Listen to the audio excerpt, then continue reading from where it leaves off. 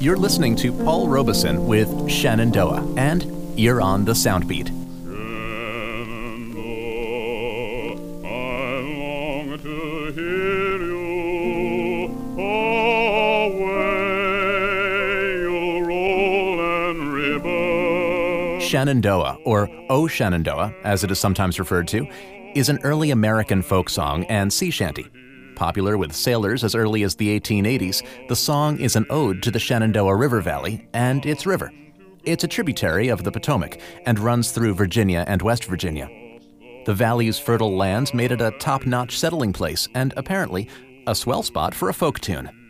Now, according to which version of the song you're listening to, the narrator is a Confederate soldier pining for home, a roving trader in love with an Indian chief's daughter, or, well, someone else. For a more detailed look at the song, check out our blog at soundbeat.org. Sail across the stormy ocean, away I'm bound to go, across the